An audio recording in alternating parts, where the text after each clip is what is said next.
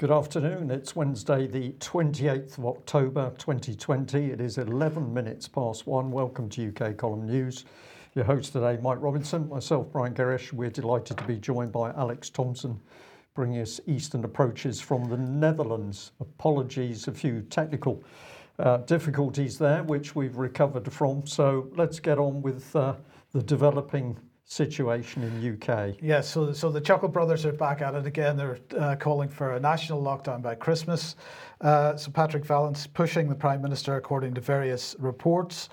Sage has said that they believe all of England will have to be in Tier 3 by the middle of December. And they're saying that that the daily deaths are going to hit 500 within weeks, with the UK well, they're now talking about a lampshade wave, Brian. Well, not a second wave, not a first wave, not a third wave, a lampshade wave. It gets better. So MPs also putting pressure for actually how to get out of lockdown, not for increasing. So Boris Johnson stuck between these two, Chuckle Brothers and the MPs from the local area. So let's have a look at the Chuckle Brothers projection here. So there are the deaths so far this year, a bit compressed, but this line that we're putting on screen at the moment is showing where we are presently. Obviously that first peak, as we've reported before, lockdown deaths, and this is the lampshade wave that they're talking about. So everything underneath the red line is a new batch of lockdown deaths that they're preparing for at the moment. And we'll explain why we say that in a second. Now, just to put this in a little bit of perspective, we'll show this graph again, brought up to date, the excess mortality graph. This is all-cause mortality from the beginning of the year. The red line is this year's results. The orange line is the 5-year average.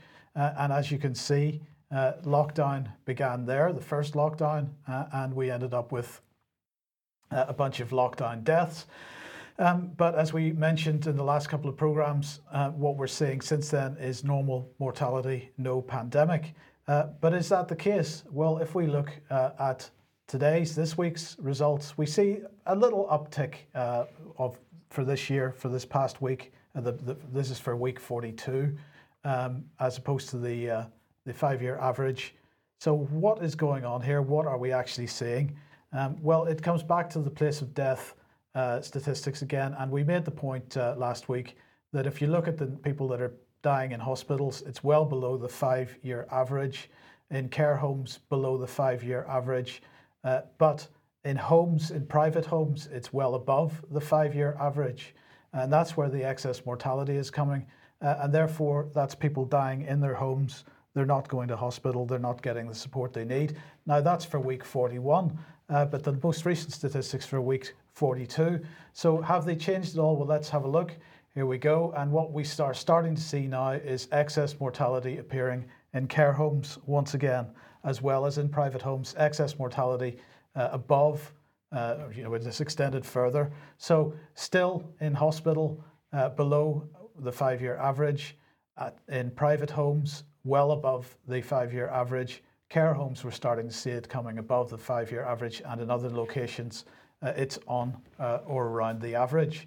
So that's the situation, and this is what's being used to justify calls for further lockdown and claims of whatever they're calling it. What was it they were calling it? A lampshade wave. But let's have a look at this. This is Leeds Teaching Hospitals, because they're saying, they're saying this.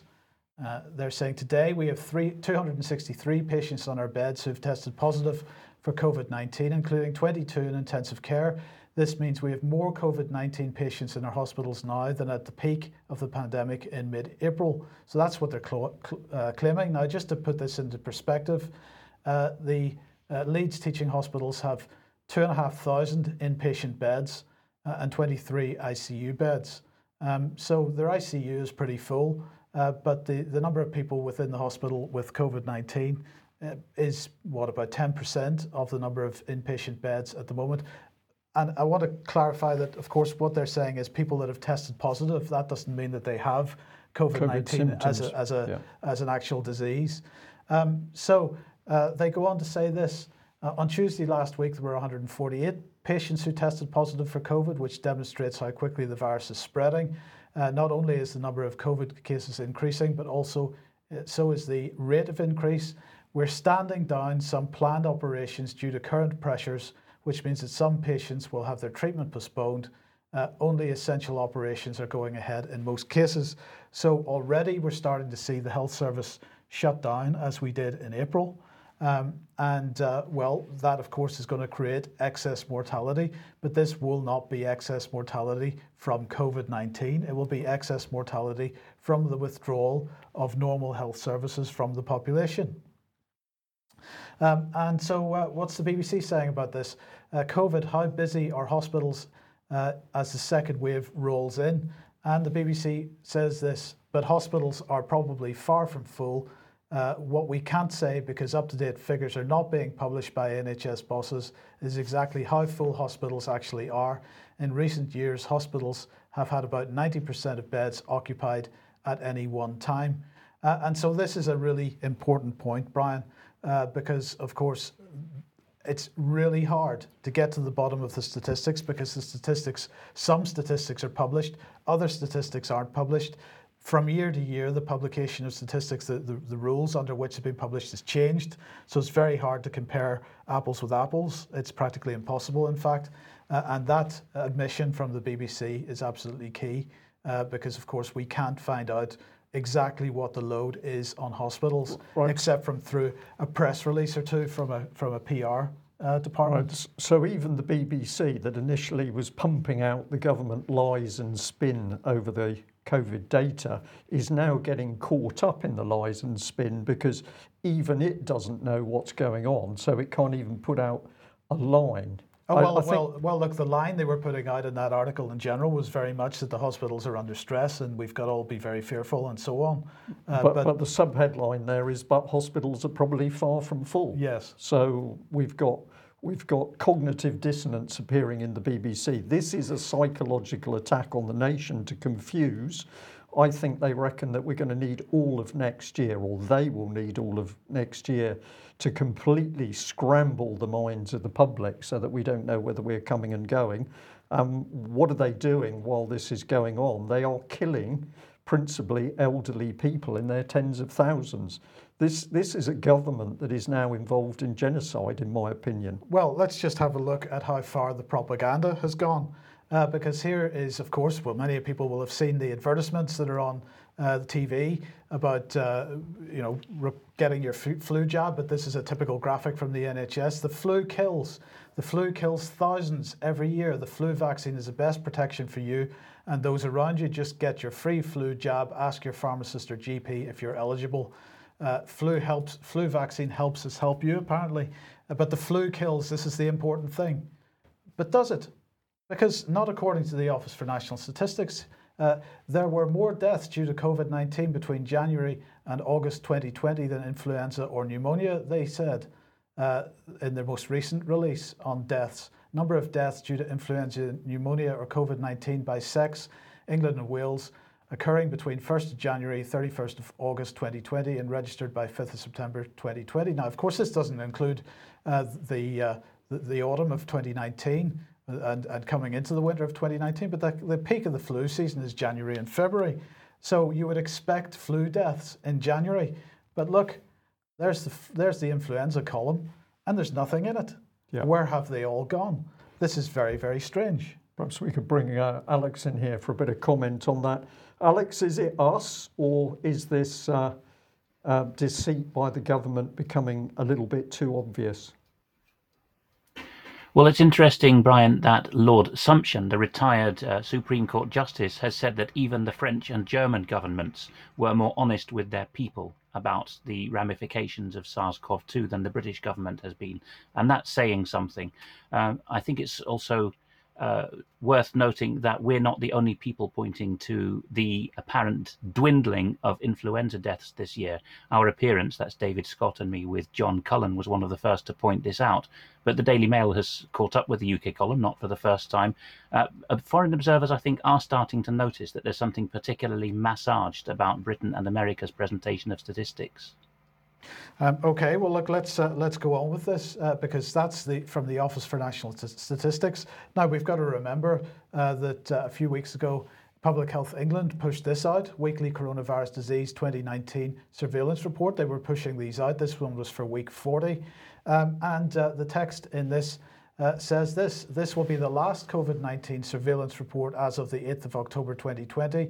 The information in this report will be published as a combined weekly flu and COVID-19 surveillance report on gov.uk. Right, so now they have to combine the two reports because apparently flu has disappeared completely. Well, and it's not just in the UK, because look, here is the World Health Organization, and this is their influenza laboratory surveillance information by the Global Influenza Surveillance and Response System. And I want to thank the UK column viewer that sent us this through, or that gave me the link to this. These are the global circulation of influenza viruses, and influenza seems to have disappeared globally, including countries that are in the southern hemisphere and are in the winter, went through the winter in mid-year, from week 16. No influenza left on the planet, Brian. This has got to be a success. Well, it's remarkable. This is magic. This is a mind spell here, because of course this can't possibly be true. But what it's suggesting to me is that the only viruses that are going to be allowed to appear are the ones that are clearly controlled by the government, controlled in the information they put out, and controlled in what effect it has on the population by lockdown or no lockdown. So influenza's gone. COVID-19 is the only thing that exists anymore, and of course the measurement of figures on this: cases, no; positive test doesn't make a case. If we get to the antibodies segment at the end of the programme, we'll explain why that's the case. But anyway, let's move on with this, Alex. This is Wales lockdown, and of course the police deciding to break up a church. This is on the orders of Mark Drakeford, who is the Labour Party, what should we say, chairman of the Welsh Executive would be perhaps one of his best titles, though he now calls himself Welsh First Minister. And he has given the Welsh police forces, through what are now called Welsh laws all of a sudden, the power to go in and march into a British church, something that's often the stuff of science fiction by British and American churchgoers. They imagined that persecution of this kind, common in communist countries, would come to Britain or America. It now has. So you have coppers marching in and even being flippant enough to say sorry to spoil the party while a worship service is in progress. The only way I think I would fault the Christians who were taken by surprise in this situation is that rather than just filming and saying, we respect the police, you know you're not behaving very nicely, is for them to say, as many have before them, you'll be dragging us out. I know that this does provoke a risk of horrible things like tasers being used as part of the punishment, but if people wish to make more of a point than they already are about we don't agree with this, then go limp, offer no resistance, and let yourselves be carried out, is my advice. And I'll just add, Alex, to that, just look at the state of that so-called policeman. Some of our viewers have already picked up on this. What a disgraceful individual, scruffy, hands in pockets. That is not a police constable. That is just, well, I don't know quite how to describe it. But yeah, where's appalling. the respect for the job? Where's the respect for the position? There's no respect for the uniform to start off, so there's no respect for the job. There's no respect for the member of the public who's supposed to be policing. So this is all part of the deliberate destruction of standards in the police, so that you get low-grade individuals, such as that particular one, who are going to do the dirty work of the, in this case, the Welsh government. But Alex, it's not just in Wales. Here, the Iona Institute is reporting that the Republic of Ireland has got some new statutory instruments on the books, section, I think it's 58 or so, of which, I've got the details here on another device, says that clergy, it's statutory instrument 448 of 2020, Article 8 of these regulations, so this is another one that has not gone through the Doyle properly, just like in other jurisdictions, parliamentary scrutiny is gone. This article prohibits various events broadly defined. It includes religious services with an exception for funerals. Contravention of the prohibition is an offence And the relevant part of the regulations is a penal, which means criminal law provision, allowing for criminal penalties to be imposed on the organizer of an event, such as a priest celebrating mass or any other preacher in any other religious denomination. So again, to jump straight to solutions, it's laity-led services, I would suggest. Things that appear spontaneous get-togethers with no obvious leader is probably the way to go. While Wales and Ireland, the basis of the Celtic Church that evangelized Europe, become Europe's only countries to ban church services. Now, that article discusses the National Public Health Emergency Team. And look what we have there, Brian. We have a behavioural change subgroup of the NPHET. These are the cabal of 20 or so people in Dublin that are running Ireland. They only seem to have come into being last year, just in time for COVID, one of those conveniences and coincidence of timing. And look, they have a behavioural change team. I wonder whether Brian has any comment on where they got that idea from. Well, before Brian gives that, I'm just wondering, is that the Irish equivalent to the Joint Biosecurity Centre then? It probably is, because the way Ireland has gone is that most of the fascism that's come in recently has gone into a body called the HSE, the Health and Safety Executive, a very telling noun, that executive, who are the parent body of TUSLA, the new child protection body with many egregious offences to their names. And also housed under them are all the biohazard assessments and the behavioural change. So interesting, isn't it, Brian? I wonder to what extent Ireland, with its Republican and nationalist tradition, has actually left United Kingdom cultural governance at this point. Well, I don't think they've left at all. And the fact that we're now seeing the mirror of the application of political applied behavioural psychology is another clue that they're, I'm going to say, not independent at all. They're under control. But let's remember that the Behavioural Insights team that was spawned alongside the Cabinet Office of the British government boasted only a couple of years ago that it was able to sell its malicious political applied behavioural psychology. It was so good and so effective, and America and Australia were two of the immediate buyers of that technology. And of course, what do we see happening, particularly in Australia, also to some extent New Zealand, but we've got a particularly vicious lockdown. This is a psychological attack on the country, on the minds of the public, and this technology has been exported overseas. So let's look at another EU country, Alex, and the Netherlands. And the headline on DutchNews.nl is Senate votes in favour of coronavirus law clearing the way for face masks. The reason why the Netherlands, where I'm sitting, is one of the last continental countries not to impose face masks everywhere, and it's only belatedly putting it in as urgent guidance, not even law, is because they actually have quite a libertarian and constitutionalist stance in their Supreme Court, and even some of their parliamentarians. The Netherlands is one of those countries that still has an old-fashioned Senate of indirect appointees from the provincial assemblies, like the US Senate before the 1930s. So they are equivalent to Lords in the British sense, in that they consider the long-term and experience rather than electability. And the Dutch Senate has finally put in some amendments, well, really scrapped parts of this law, but the driving force behind it is a minister called Hugo de Jonge of the rather ironically named Christian Democrat Party. And Mr. de Jonge has said, well, since we've been ruling by emergency ministerial decree since the start of COVID crisis in March, why don't we tidy it all into a bill that can actually go through both houses of Parliament to give it the semblance of proper legislation agreed between Parliament and government. And the final hurdle to that's been cleared, so we probably will see Belgian, French, German-style total lockdowns imposed here.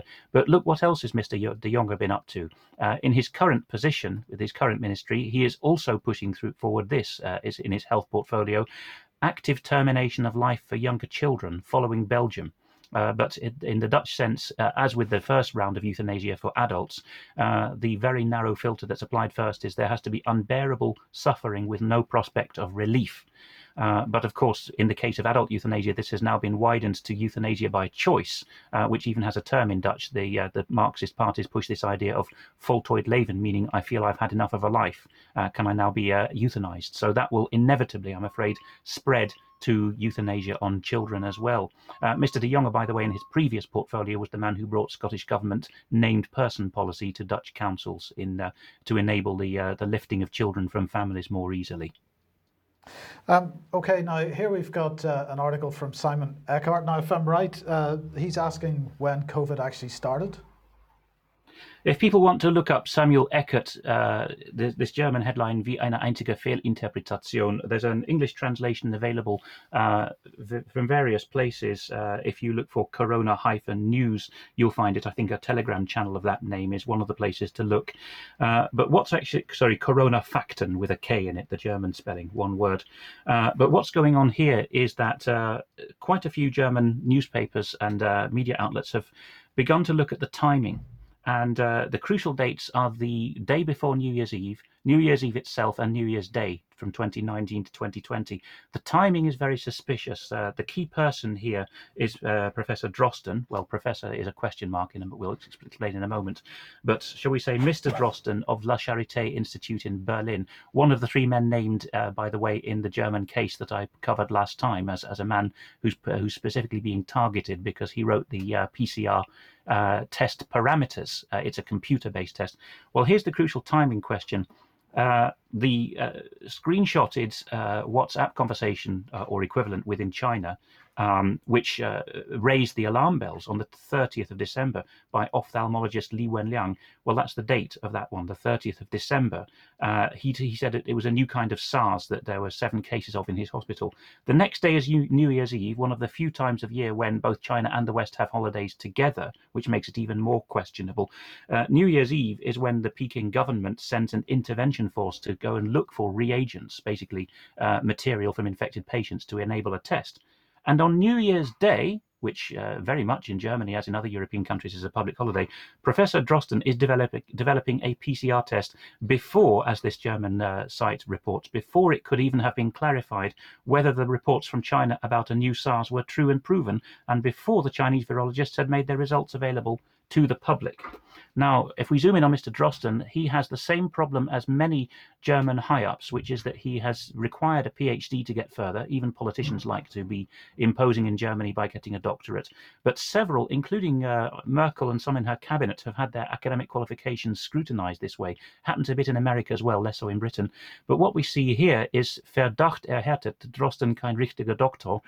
It's been found out by, I forget which is on screen now, but a mainstream German channel, and the Swiss channels covered it too, that Drosten cannot produce evidence of his doctorate. It seems that in summer 2020, when he was a world celebrity because of his PCR test, Drosten suddenly found his PhD thesis re-emerge or come out of hibernation in a Frankfurt medical faculty after 17 years of hibernation or being missing. That was the Goethe University medical faculty.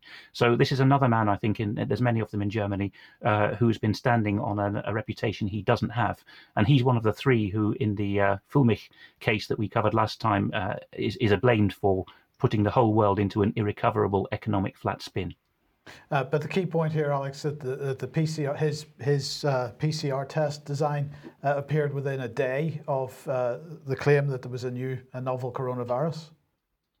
Yes, I mean, there's dedication to duty, Mike, but I don't know about you, but if you got news on New Year's Eve that something earth-shattering was happening in your profession, or any of the listeners can imagine this as well, would you spend New Year's Day, bearing in mind that in Germany it's a very family-oriented day with, more or less obligatory visits to relatives, would you spend New Year's Day, the morning thereof, in fact, tinkering in your study to produce something which was then going to be the world-breaking research in that area, with no material yet available? Seems pretty unlikely is the simple answer to that one, I think. Yes, okay, well, let's move on. If you like what the UK Column does and you would like to support us, then please head over to ukcolumn.org/community, and there are options to help us out there. That would be very much appreciated. Now, we're going to put out an appeal on behalf of David Ellis. David is particularly upset at effectively the cancellation of Remembrance Day and gatherings at the Cenotaph. And he's asking for particularly any veterans out there that have been paying attention to his sequence of interviews with former veterans, former special forces, have been the most recent ones that he's done. But if you're a veteran, you're concerned of what the government's actually doing around the Cenotaph and Remembrance Day and other matters in the country, please contact David Ellis. And there's a special email address there that you can use to do that, which is simply David Ellis Report, as all one word, David Ellis Report @ukcolumn.org. So please get in touch. We're interested in the feedback and particularly interested in getting more contact with veterans in UK. Well, only a few days now. What is it, 3 days until Alternative It's View? 3 days, 4 hours and 23 minutes, Mike. And I can tell you that because if you go to the AV11 website, you can see the countdown to AV 11.1. And I'll just give a heads up that there's a special taster being given by Ian Crane, so that if you haven't logged in or joined one of the AV streamed events before, you can actually just join on Saturday evening for a special reduced charge and see what you think.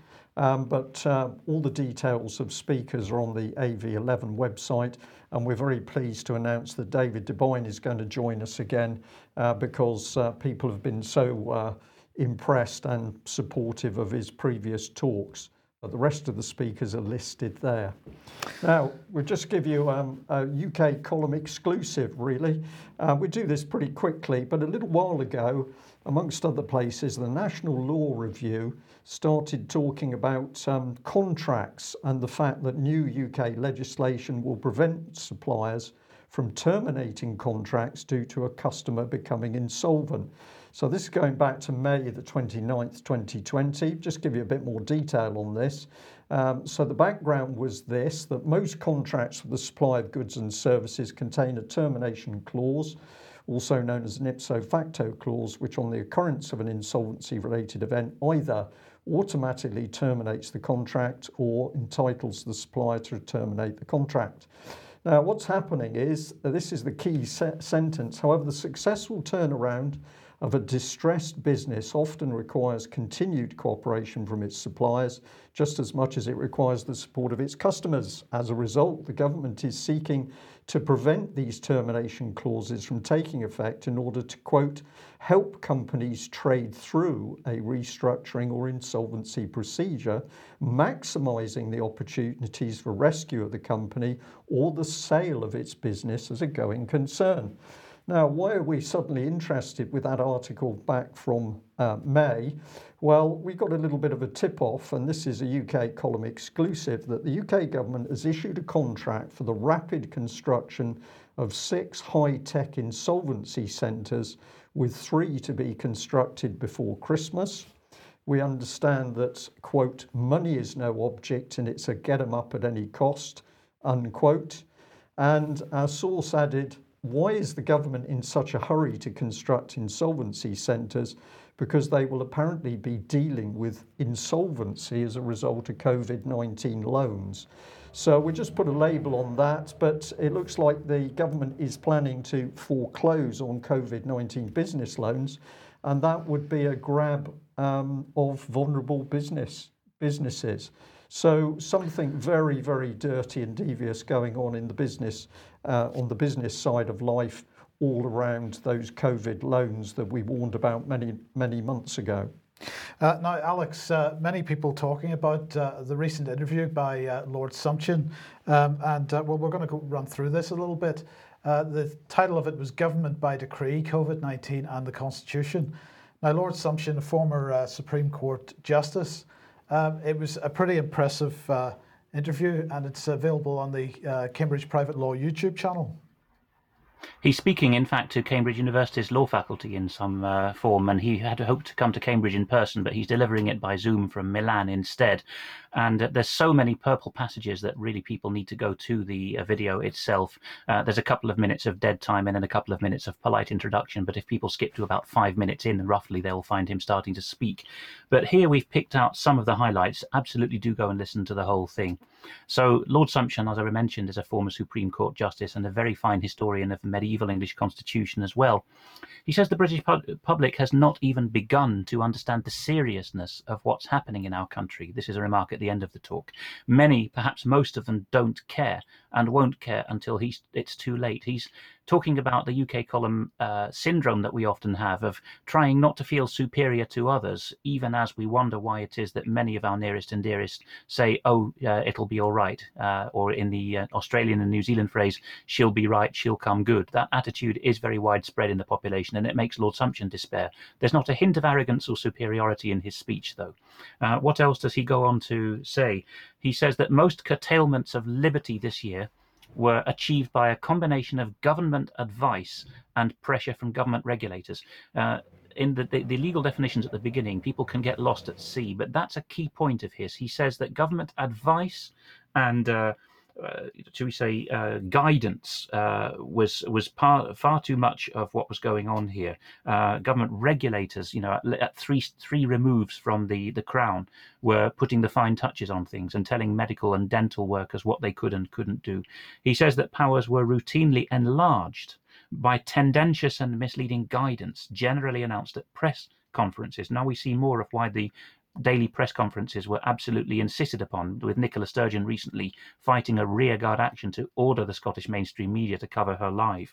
He says that police routinely exceeded even the vast powers that they had received, and he adds that ministers do not readily surrender coercive powers once the need for them has passed. And staying on the theme of the police, he adds that after he came out against Derbyshire Police for their awful, prominent campaign earlier in the year, telling people that they would be filmed by drone cam if they went for a walk, and warning people that their favourite lagoon had been dyed a horrible colour to stop them walking there.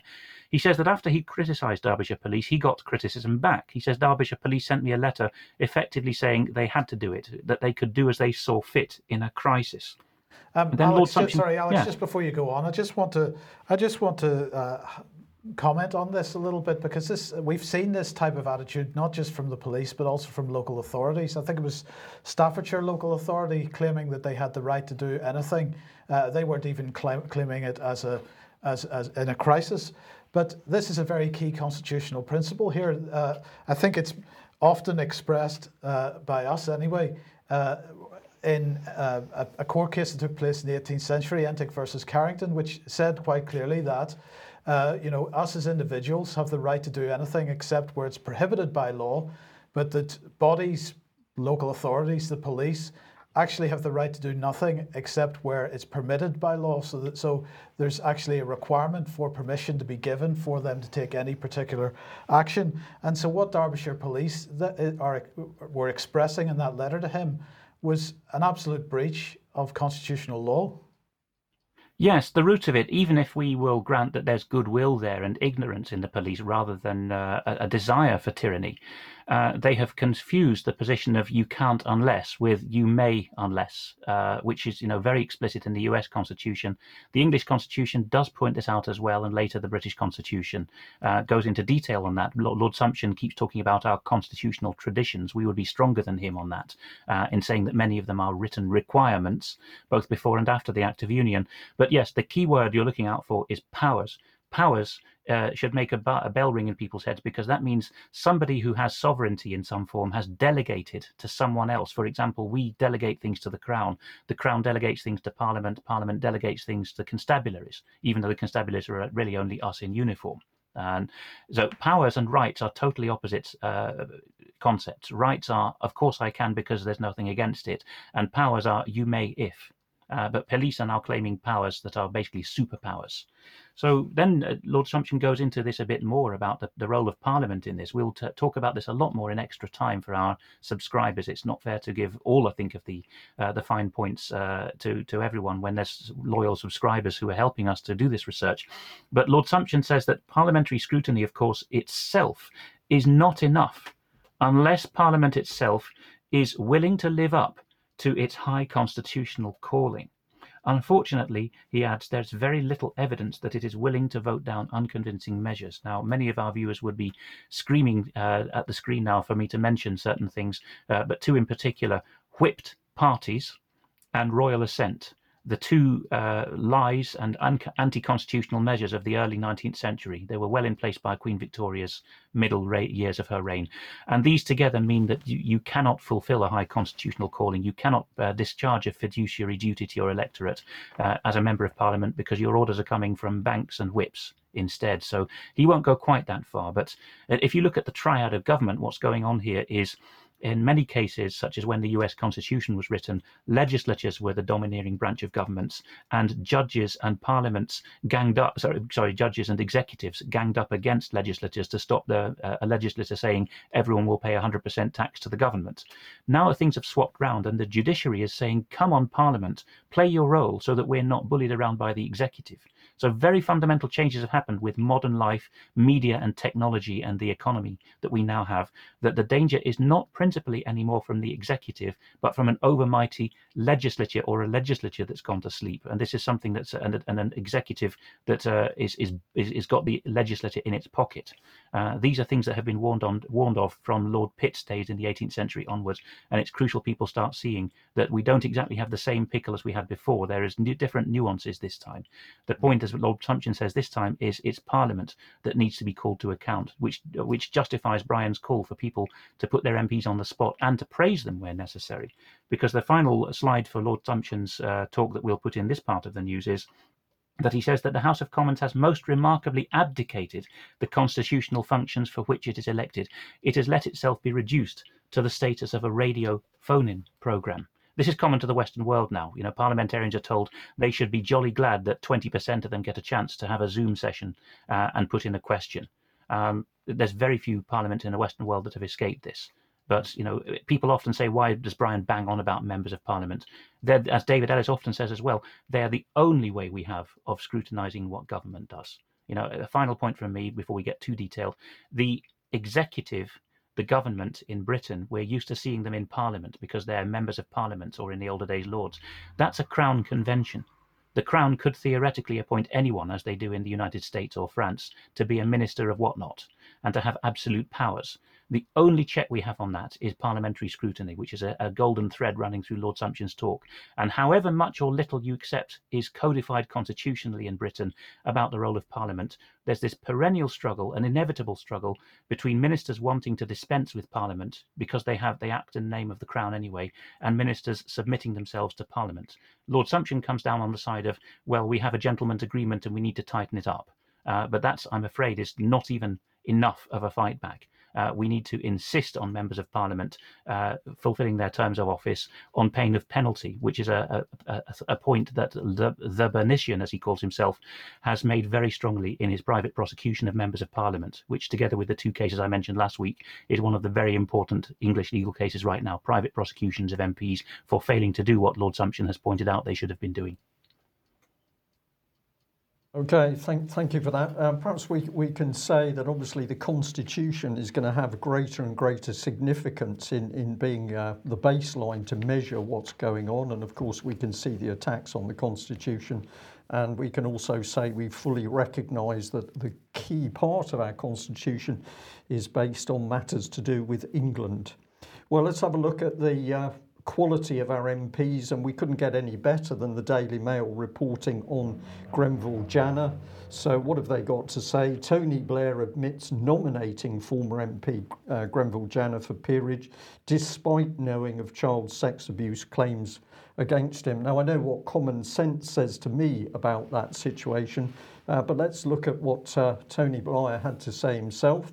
In 1997, I would have known of the allegations made in 1991 in respect of Lord Janner by Frank Beck. As regards the nomination, I would expect such allegations to be considered by the Political Honours Scrutiny Committee as part of that process. In the circumstances of Lord Janner's vigorous public denial, a police investigation and charges not being brought, I do not believe the allegations would have been investigated further beyond confirming those facts. nor that I would have considered them a bar to the nomination. Now, Tony Blair is saying all of this in a report to ICSA, the so-called Independent Child Abuse Inquiry, which has been censoring evidence by simply refusing to take some or redacting in vast quantities other evidence to make sure it gives the government result it wants to hear. So we shouldn't be surprised at Tony Blair's contribution to it, but this was the key part of his statement. He said, "At this distance, I'm unable to specifically identify any particular failing or shortcoming that I was personally responsible for in my capacity as leader of the Labour Party or as Prime Minister." Yeah, because he has no shortcomings and no failings. He never has had a failing. No, and of course now we're seeing the man for what it is. This is the narcissistic personality, very, very dangerous personality type. Narcissistic, can do no wrong, no good pointing a finger at him because he's beyond that, go away. And of course, what is he demonstrating? That if you have a parliament that's prepared to cover up the abuse of children, it will cover up everything, including destruction of the Constitution. Well, that's a similar topic, I suppose, but up to date now. The BBC finds Facebook failed to remove child porn. Facebook reports BBC to authorities, says Wired. Well, this is quite interesting because they are saying that the BBC has run an investigation into Facebook, and they found that Facebook failed to remove child pornography. And well, there's 2 points to make here. First of all, why was the BBC interested in this in the first place? Because, of course, the BBC 100% behind the principle of online harms, the white paper that the government produced last year, the forthcoming legislation, which is about to be announced in the not too distant future, which is actually less to do with child porn and these kinds of issues and much more to do with disinformation, alleged disinformation, and shutting down any kind of narrative which goes against the government's narrative. But one thing that struck me here was, is the BBC in any position to investigate anybody on the issue of child porn and paedophilia and child sex, particularly in light of the fact that they're just about to make a puff piece on Jimmy Savile's life that they announced a couple of weeks ago. So they're going to make a drama about Jimmy Savile's life. Apparently they're going to do this absolutely with the victims in mind. They're going to be very careful to make sure the victims are in mind when they make this programme. Well, that'll be interesting, Mike. Yes. And of course, the BBC absolutely 100% behind the removal of statues, except when it's their own statue on BBC Broadcasting House in London, which, if going back a few years now, the BBC, the Mail here, the headline was BBC urged to remove sculpture of naked boy from outside Broadcasting House because creator raped his daughters, and they absolutely refused to remove this statue. Yeah, it is pretty unpleasant, by Eric Gill. So they have absolutely they're in no position to criticise anybody on this issue at all. But as we say, they absolutely were quite happy to get behind the Black Lives Matter. But what is really behind this? Well, of course, it is the online harms forthcoming legislation based on the white paper that was published by the government at the end of last year. And I just want to remind everybody of the list of harms that the government was talking about. So child sexual exploitation and abuse online, terrorist content online, content illegally uploaded from prisons. Well, those first three are illegal already. You don't need any extra legislation to deal with those. And the question is what kind of prison regime is being run which allows content illegally to be uploaded from prisons in the first place. Another harm that they want to deal with in this legislation, they claim, is the sale of opioids online. But I think if we go back a few years, we invaded a country, Afghanistan, in order to make sure that there was a good supply of opioids available for sale online. And we were very successful at stopping or restarting, rather, the production of opium in that country. Afghanistan, of course, the largest producer of opium on the planet. But that's a harm that we've got to deal with, apparently. Cyberbullying, we've got to deal with that too. Self-harm and suicide, we've got to, because that's a harm that we've got to deal with. Except the government doesn't give a damn about the people that are self-harming and committing suicide as a result of problems arising from the COVID-19 lockdown. And in fact, they're not even gathering statistics on it. So it's impossible to know what the scale of suicide as a result of COVID-19 lockdown is. But nonetheless, it's a harm that's got to be dealt with online.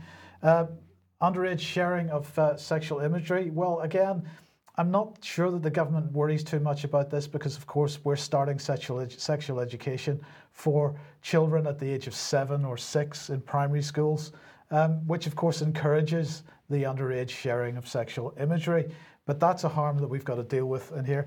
But now we get to the crux of it. Actually, it's about online disinformation, online manipulation, and online abuse of public figures. These are the 3 areas where they're particularly concerned and where they particularly want to legislate for. So would UK column analysis of the clear spin of the government over figures to do with COVID, would this come into this white paper, Mike?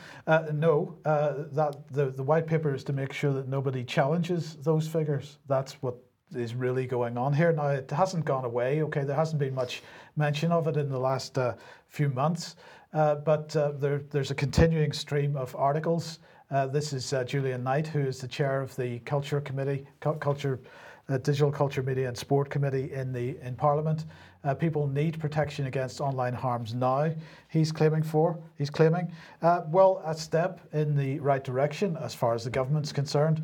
Others may disagree, comes with this because they are now setting up an online safety Centre of Excellence, Brian. So this is brilliant. £29 million going into this, £7 million going into the Online Safety Centre of Excellence itself, and the rest of the money going into research projects in Bristol, Bath, Newcastle, Nottingham, Surrey and Lancaster. These initiatives are part of an investment by UK Research and Innovation and include projects to test how immersive technology can improve people's education and explore how the Internet of Things can benefit people's lives and improve their well-being. So you may well wonder what that has got to do with online safety. But anyway, the package includes £7 million for this new National Centre on Privacy, Harm Reduction and Adversarial Influence, which they're calling Refrain. And it's bringing together researchers from universities of Bristol, Edinburgh, Bath, King's College London and UCL. It's also going to work with industry, academics and the voluntary sector to develop new technologies to help human moderators tackle the spread of online disinformation and identify harms linked to online targeting and manipulation. And it's going to develop a world-first privacy-enhancing technology test site to trial new ways to boost data privacy. And at that point, I couldn't hold the mirth in that Yes. they're protecting us, of course. Trust us, we're protecting you. Yes. So there we go. We'll keep an eye on, of course, on what's going on with the forthcoming legislation and bring it to you when it arrives. But this is all about shutting down discussion online. Shutting down discussion. Well, I'm afraid it's going to get worse because the British media, press and media, has now got this to tell us. The Metro reporting that refusal to wear masks is linked to antisocial personality disorder. Now, this was a fascinating article that were referred to a report which had apparently come out of Brazil. But as I read the Metro's article, I could not find source information. It just appeared to be comment on a report that the public wasn't, told about. So I took the opportunity to call Lucy Middleton, and the Metro switchboard was kind enough to put me through to her this morning. So let's have a look at that conversation. I said, why doesn't your report show the source of your headline claim? And Lucy said to me, I don't know what you're asking. So we continued the conversation. Hopefully it will come up here. Lucy said there was a link, but you really need to email the editorial team.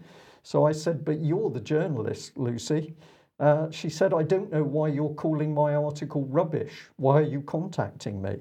To which I replied, I'd never said that the article was rubbish. I've just asked where the source evidence, the report is that you've based your story upon. I asked her if she knew about the physical risks of wearing masks long term. She said, I don't understand why you're asking me this. I said, do you wear a mask, Lucy? Well, click, the phone went down. So that was a pretty short conversation.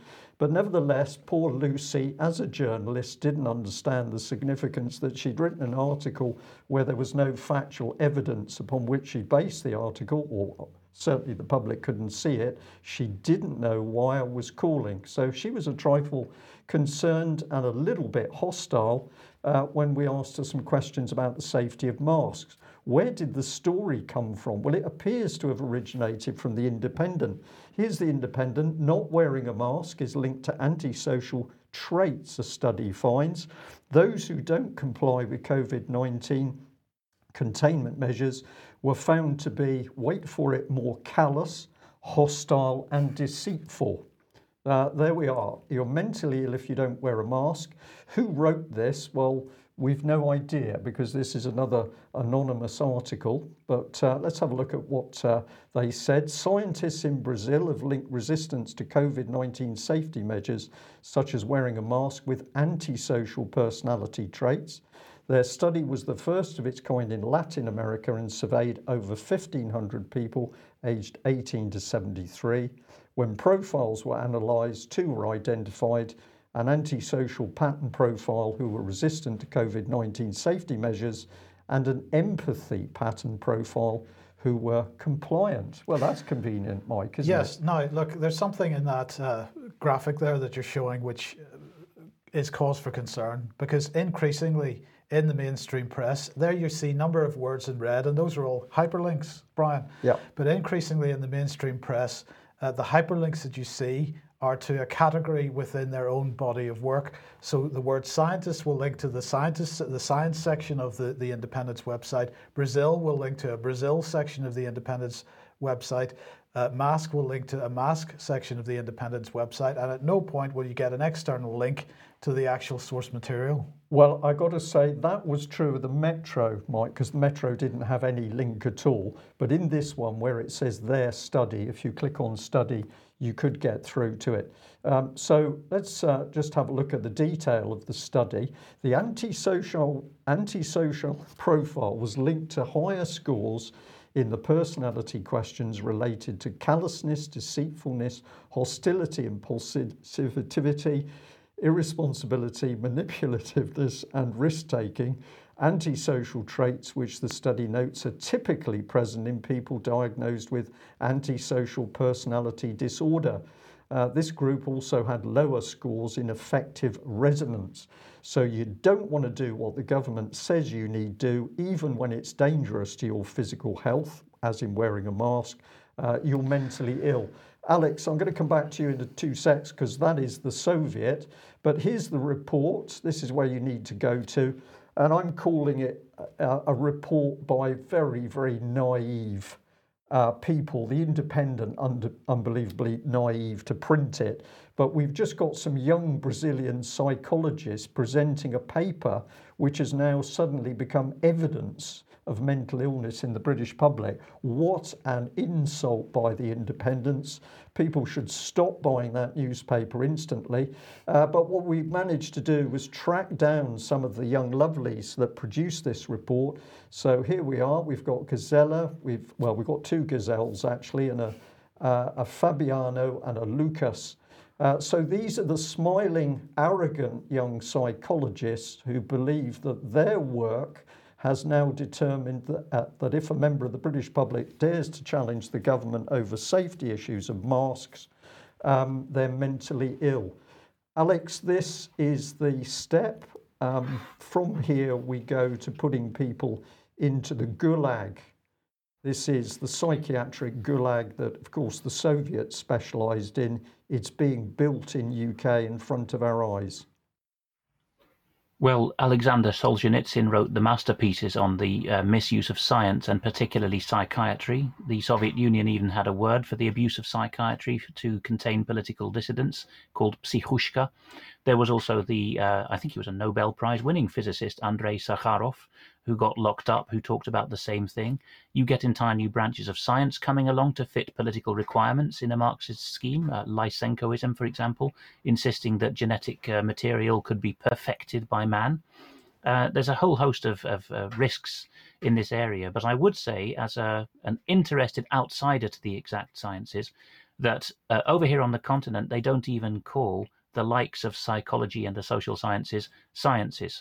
They categorize them with 3 letters of the Greek alphabet, and alpha is the name they give to the humanities, beta is the exact sciences, anything with mathematical bases in it and falsifiable claims, and then gamma is the new category which came up 100 years ago of social and psychological sciences.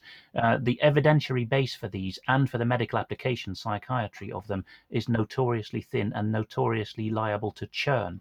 Things that were de rigueur diagnoses of mental illness half a century ago, such as homosexuality, are now so much the other way that it's almost more normal than normal in psychiatrists' minds. So without knocking the entire edifice too much, I would say that psychiatry and the social sciences, and psychology even more generally, do have an extremely thin evidentiary base and are very liable to have young researchers of the kind you talk about, Brian, simply saying everyone knows this is true these days in it. Yeah, and I think we've also got to, of course, remind people that if you follow the trail for the creation of social services, you're going to come back to the likes of Alice Webb through into the London School of Economics and other places, and the Tavistock Institute. So some very dark arts at the background of that. But let's have a look at the Independent and the editor and see what he's got to say for himself. Well, here he is, Christian Broughton. How can he be the editor of a national newspaper? He looks about 25. Well, you've got to be careful, Mike. Okay. Is this age? They're all getting younger. They're all getting younger. So we'll give him a bit of ground. But here we are. There's still romance and a lot of ideals in journalism. And he suggests that automation is a way of buying back time for journalists to do more fun and exclusive stories. Well, I defended him there initially, but I won't for much longer because, of course, this is obviously a very immature young man who does not understand what the job of the media really is. But he goes on, the more slick we can make automation, sorry, having a few problems there. The fewer people in your newsroom that are reporting basic stories that of interest to your readers, the better.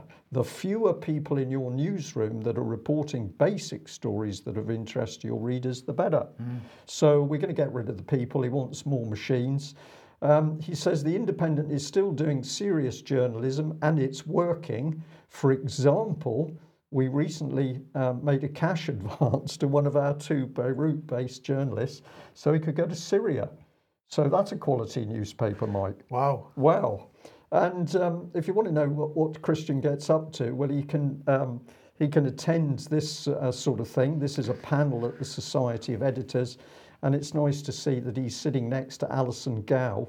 Facebook, oh dear, they were criticised by the BBC apparently for child porn, was that right? Yes. Oh dear. Well, he sat next to Alison Gow, Facebook head of news partnerships, and you say this is a partnership.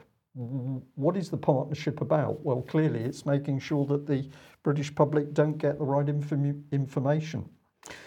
Okay, well, we'll just briefly finish with antibodies because, of course, there was a big study came out yesterday. This is the largest COVID-19 antibody testing program, and it has published its findings on antibody response over time. So this is Imperial College London, Ipsos Mori. Lots of people receiving letters through the post from those 2. Wanting people to take part in studies, and this was one of them. 365,000 participants across England took part in this one. And they showed that antibody response over time varies depending on a person's age and symptoms. So let's just have a look at the top level findings here. The proportion of people with COVID-19 antibodies in England fell by 26.5% between 20th of June and 20th of September. In other words, from 6% of the population having antibodies to 4.4% of the population. While the number of people testing positive for antibodies declined gradually in the population regardless of employment type, the number of healthcare workers testing positive for antibodies didn't change over time, and they're suggesting that's because of increased exposure. And there was a decline in people across all age groups, the largest decline in the oldest age group. And well, that should be pretty much obvious, but anyway, they felt the need to state it. The decline in people testing positive for antibodies was largest in those who did not report having had COVID-19 compared to those who reported that they previously tested positive for the virus. Well, it should be pretty clear what the reason for that was, because of course people that didn't report having had COVID-19 probably didn't know they'd had it. They were asymptomatic, they never had a test, and so of course the body's immune response wasn't as strong in them as it was with somebody that tested positive, perhaps. Okay, well that's what they said. This is what the BBC said. This is their headline yesterday. COVID antibodies fall rapidly after infection. And of course, they focused very much on antibodies, but they did have a couple of words in there regarding T cells, but not really very much, which is a bit unfortunate because, of course, it was only a few weeks ago, well, actually July, I do apologize, July, that they were pushing this article, Coronavirus Immunity may be more widespread than test suggests. And this is what they had to say. People testing negative for coronavirus antibodies may still have some immunity, a study has suggested. For every person testing positive for antibodies, 2 were found to have specific T cells which identify and destroy infected cells. This was seen even in people who had mild or symptomless cases of COVID-19, but of course they didn't really mention this in the most recent article about it. And we have mentioned this before, so I'll just briefly run through this. This is a Science article. T cells found in COVID-19 patients bode well for long-term immunity. This one from the Nursing Times, Health and Care Staff front of queue and game changer antibody test, but of course no mention of T cells. But this, here's the thing about antibodies. It was understood for quite some time that antibodies were declining over time. So it didn't require this latest report to identify that. So they're saying here, virus-specific antibodies were detectable in 100% of patients 2 weeks after symptom onset, but that patients produced variable levels of neutralizing antibodies, which reached a plateau 2 weeks after symptom onset and then declined in the majority of patients. Furthermore, we report that neutralizing antibodies were undetectable in 56% of asymptomatic carriers. So, and they produced a graph, which we've shown before, which absolutely showed that antibodies were undetectable after a period of time. So this has been understood for quite some time, but suddenly it's become important again because Ipsos Mori has run a survey with Imperial College, who of course are the people behind the doom and gloom stories. But here is the key point. Importantly, we detected SARS-CoV-2 reactive T cells in 40 to 60% of unexposed individuals, suggesting cross-reactive T cell recognition between circulating common cold coronaviruses and SARS-CoV-2. Oxford University understands this. Here's Professor Sarah Gilbert. It's possible we're underestimating the natural or already acquired immunity to this virus. There's certainly evidence that people have not developed antibodies but have developed a T cell response. And also from Oxford University, Sir John Bell saying, so there's probably background T cell immunity in people before they see the coronavirus. Those T cells get a bit tired once you get beyond the age of 65 and may not be as effective at removing the virus. And we have been warning for weeks, if not months, that this notion of antibodies being the key driver in immune response was going to be pushed by the mainstream press in order to justify not only vaccination, but the requirement to have booster shots following the initial vaccination. And that indeed was exactly the message that was being sent out on the BBC News last night.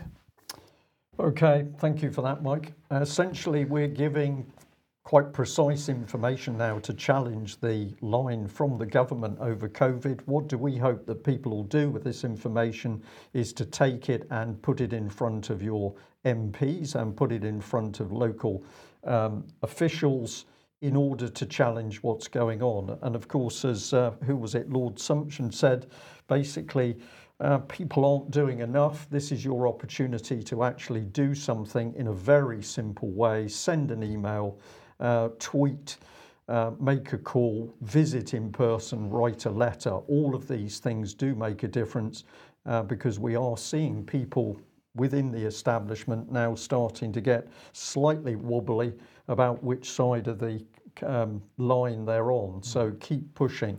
Alex, 10 seconds to finish. The much esteemed councillor Brian Sylvester put in our chat box halfway through this news that members of parliament should be elected by proportional representation. I have to respectfully disagree, much as I think he has many excellent contributions, Councillor Sylvester. The reason is that even in a fairly similar to Britain country in the continent like the Netherlands, people have completely lost the idea of seeing their MP, challenging their MP, or holding their MP to account, because the entire country became a single electoral district. There are other PR systems, I will acknowledge, but they're all predicated upon the idea that you get the people used to voting for an icon, or at best read a manifesto and tick the box that suits that matches most closely what you want to hear. There's no concept in any PR system of holding the man or woman to account. And if you can't do that, you can't recall your members of parliament, privately prosecute them, or any of the other wonderful things that we have in English common law. Okay, and I'll just add to that both the Conservative Party and the Labour Party in past years, recent past years, have been boasting that they've been using Saul Alinsky doctrine in order to execute their policies on the public. One of the things that Saul Alinsky said is make it personal if you want to get a response. And so we will say to our public today, take that bit of advice from supposedly a very experienced and capable agitator who said, don't talk about the government, talk about the individual by name who is the person who is causing the problem. That is the way to get a reaction. We'll leave it there. Thanks very much for joining us. We'll be back at the same time on Friday, I think. Yes, indeed. We'll leave that with a smile. It's all happening too fast. Thanks very much. Bye-bye.